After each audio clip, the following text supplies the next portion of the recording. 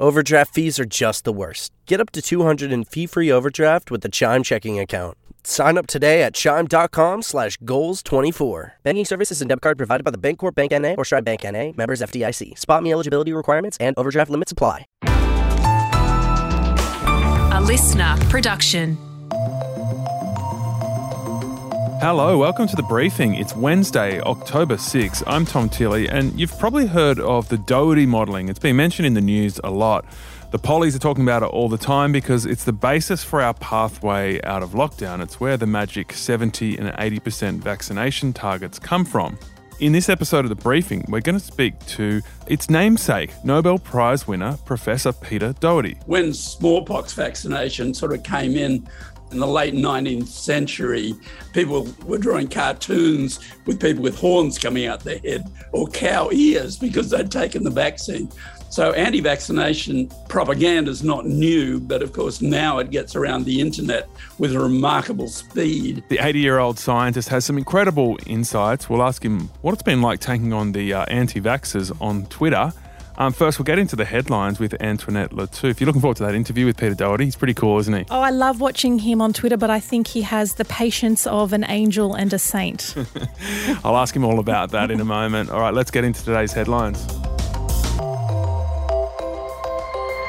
There's been a Save Australia rally, but interestingly held in America.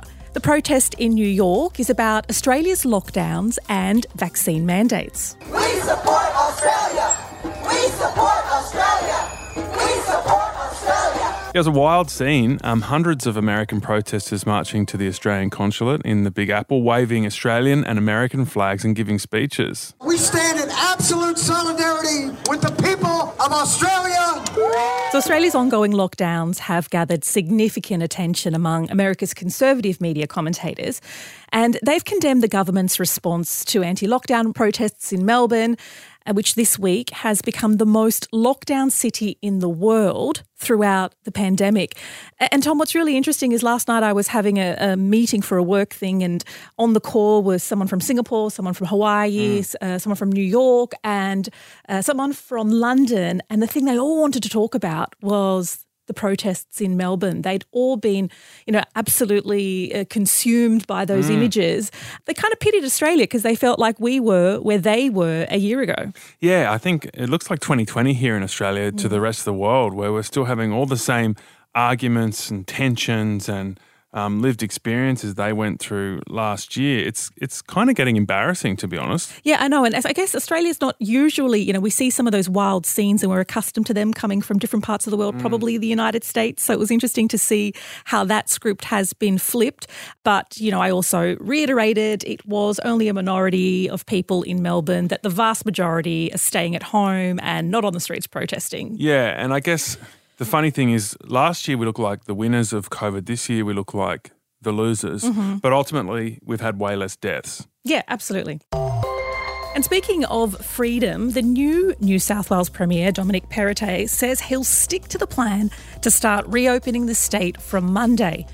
And that's despite speculation he'd bring it forward. My intention at this stage is that day will remain on Monday for next week, but there are a number of issues that need to be looked at. Perrottet, the new Premier, was sworn in yesterday, the youngest ever, 39 years old, after winning the party room vote. New South Wales is expected to hit the 70% double vax target tomorrow or Friday, which then on Monday will end over 3 months of lockdown. And I think what's really interesting here, Tom, is that we're so desperate here in New South Wales to get out of lockdown that there was so much excitement about this possible reopening a day earlier. He was going to uncancel the weekend. That was the line. Yeah, that was it. And we were just like jumping for joy, and everyone was jumping at this. It was 3 days. Yeah. It's hilarious, but that's where we're at, folks. And there's a fight brewing over hospital funding. The Queensland government has said they can't open their borders unless the federal government gives them more hospital funding to handle the influx of COVID-related patients. The Australian is reporting that hospitals in Cairns, Townsville, Mackay and Mount Isa have issued code yellow alerts. And that means that their wards are approaching 100% capacity already. with zero COVID cases, which is interesting.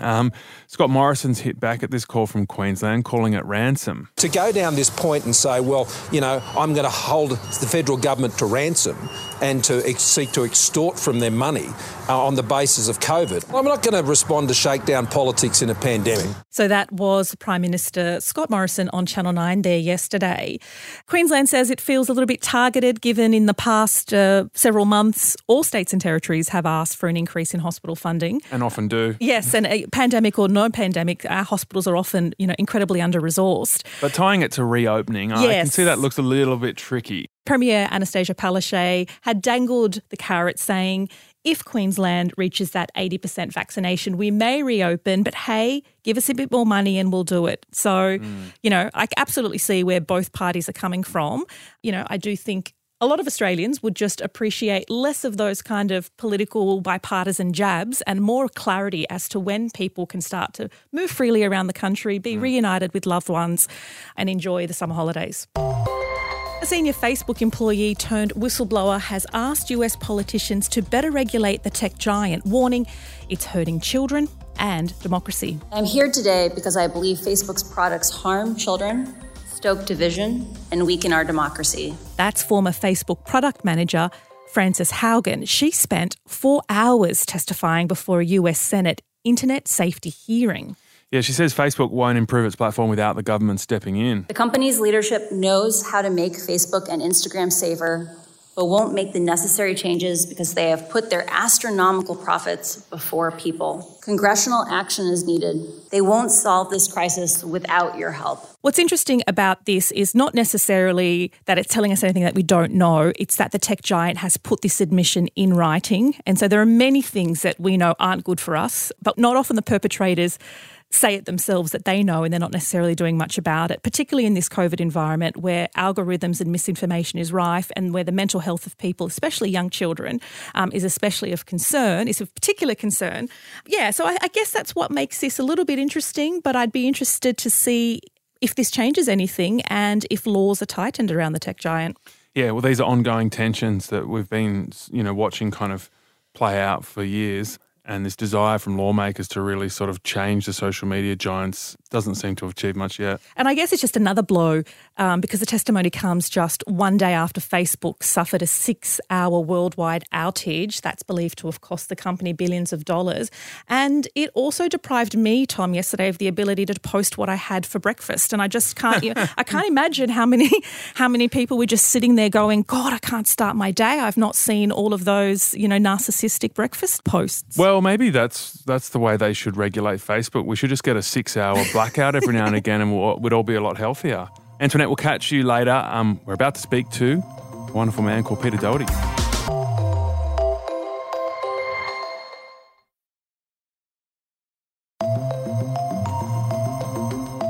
All right, it's time for our interview with Professor Peter Doherty. Peter, thank you so much for joining us. At the start of last year, you were relaxing in your holiday house, working on a book, maybe loosely thinking about retirement out on the horizon. You were about to fly to Italy.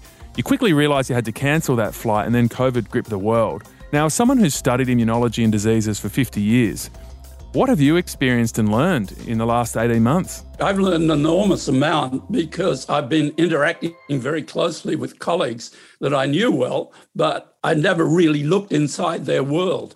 And we've been having conferences 2-3 times a week talking about all the problems that people are doing different things, trying to get the tests out there, doing the epidemiology, working in the hospital.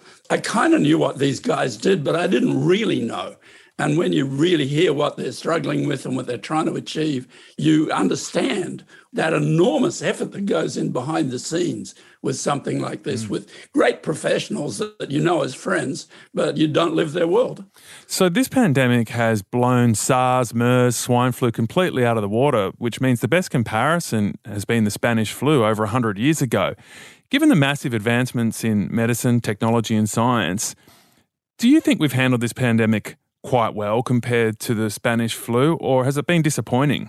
Well, at many levels, it's been extraordinary because when the Spanish flu hit back in 1918-19, we didn't even isolate any influenza virus until 1933, okay? So this virus It was detected in December 2019, and by January the 15th, the sequence of the virus was published all around the world. If you'd said that to someone in 1918, they wouldn't even know what you're talking about because they had no understanding of any of that. And then we had a vaccine within a year, less than a year. So basically, Spanish flu, they made a vaccine, but they made a vaccine against the wrong thing. They made a vaccine against the bacterial infection that killed a lot of people with the flu. You know, we've had broad-spectrum antibiotics for years. Most people now can't remember living without them. So totally different world. And science just has ramped up in speed and efficacy so fast. But where it's been tremendously instructive for all of us really is on the social and economic front and understanding how that works in a society like ours. Obviously, we've seen that science move, as you say, at such a rapid pace. But that has also created this angst in some parts of the community, people that aren't sure about the treatments or aren't sure about getting the vaccine. Do you think that is driven by a fear of the unknown? What do you think's driving those, it's not everybody, but that small section of our community that are sceptical of science?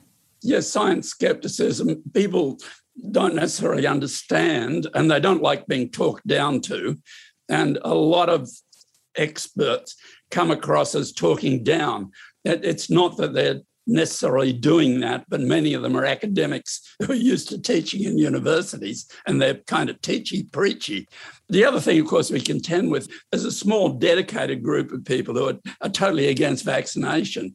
When smallpox vaccination sort of came in, particularly in America in the late 19th century, people were drawing cartoons with people with horns coming out their head or cow ears because they'd taken the vaccine.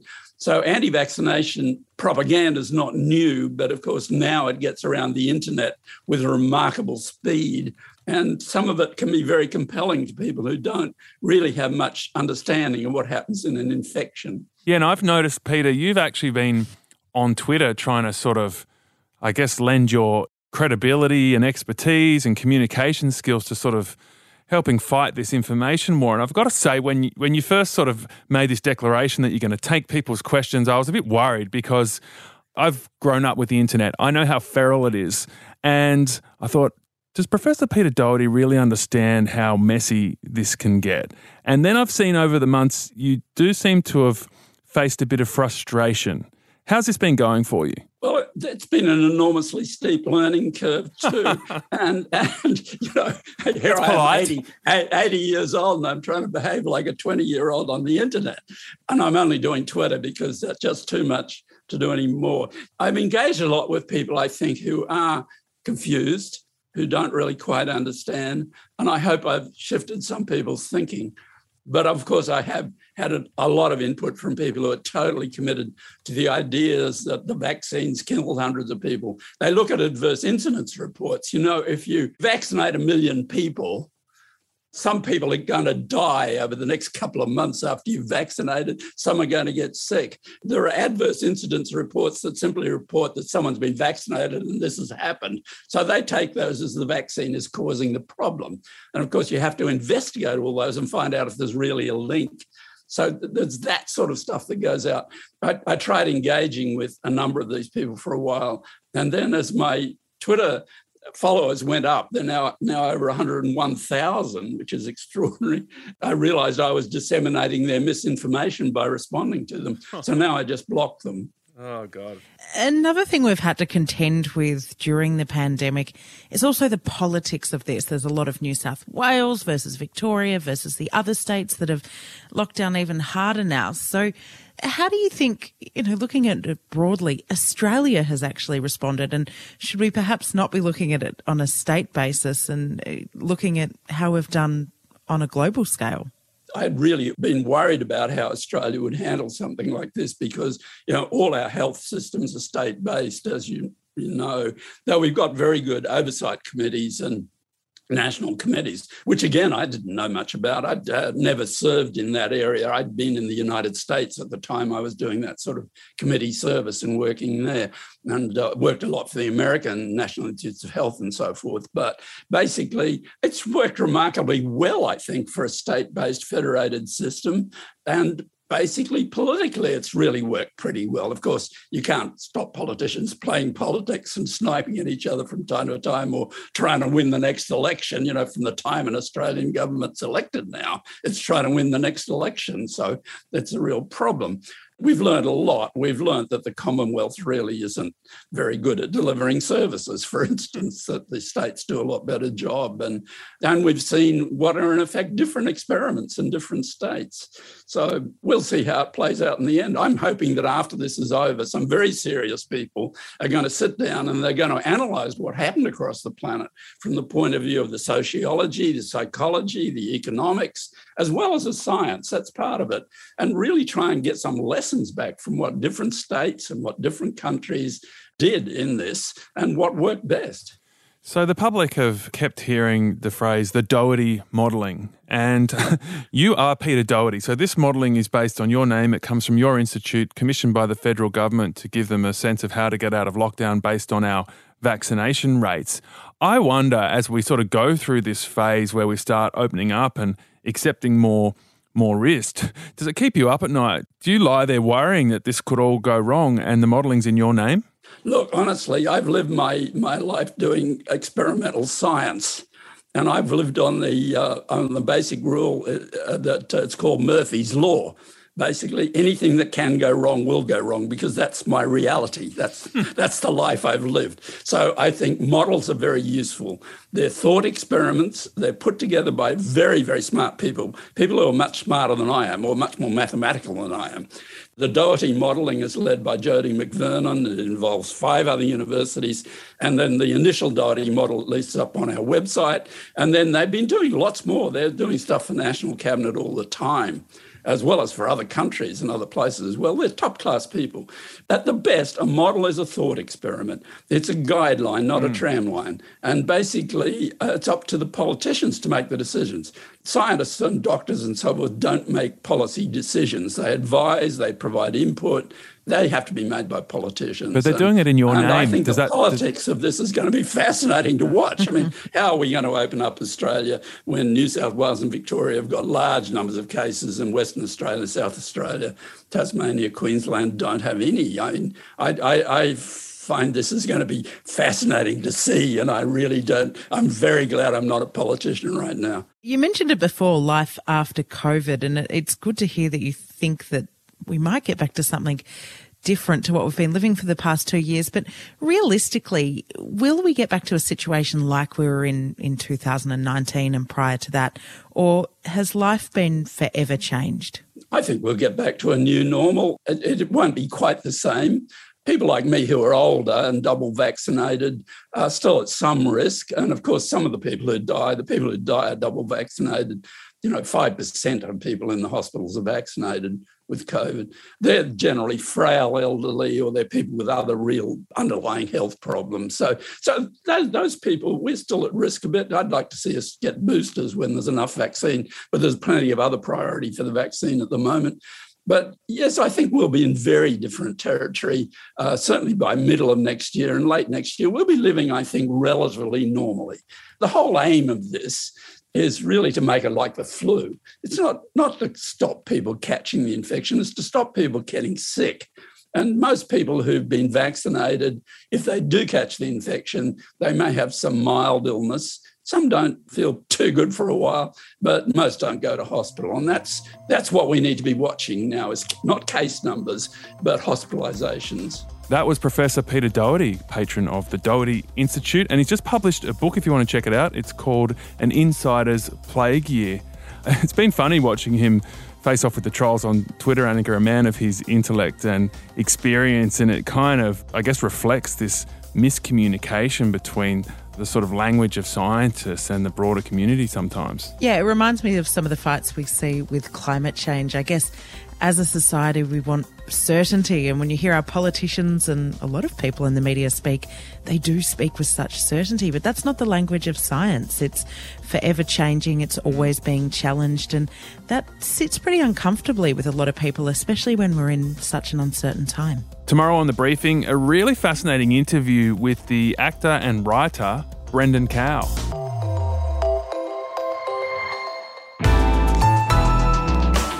Listener.